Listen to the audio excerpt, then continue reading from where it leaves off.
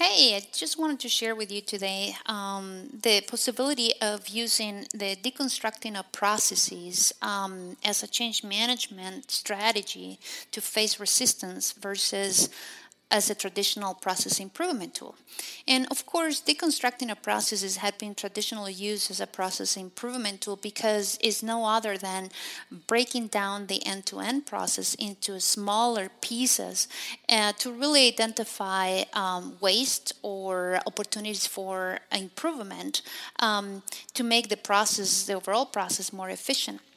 And of course, is really fundamental for that. But what I will encourage you to think about is also look at it from a point of view of a change management strategy, right? With every change, resistance comes along. There's no argument that you will face resistance. The question is how much. And in doing a deconstruction of the process, you're really helping those stakeholders that are being impacted by the change understand not only what is changing, but also why it's changing, right? And what are some of the benefits? Ultimately, you're responding to the question, what's in it for them? Both of those elements really help you build buy-in when you're driving change. So I will give you an example. 2020 is no surprising, right? Brought an exponential amount of change to our businesses and organizations across the world. One of the areas that I think has been hit the hardest has been our selling function, because they were all of a sudden challenged with continue bringing revenue to the organization, expanding and growing accounts, and searching, right, hunting for new accounts in a way that did not allow them to have that traditional face-to-face contact. In doing so, we have to help them understand the reason why then it was really valuable to build virtual sales capabilities and where within that process make more sense to have those capabilities.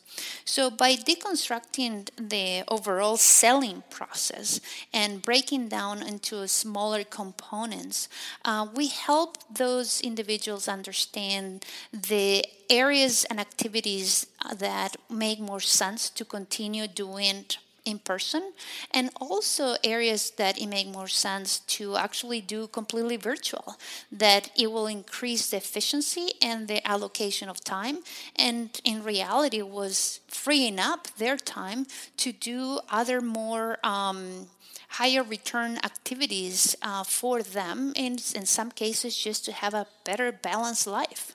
So in doing that analysis, we were helping them to come along, bring them along in the process, and basically own their own decision that what it was best for them.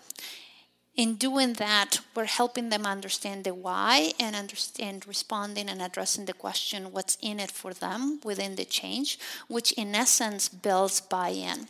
And therefore, you have a better adoption and utilization and proficiency of the change that you're trying to drive. So how do you do this, right? So first, you have to have a clear definition of what that end-to-end process is, right? Then really be clear on the measure of success, right? What is really defines success within that process? Then really start identifying and breaking down that overall process into smaller components and activities that are critical for that process.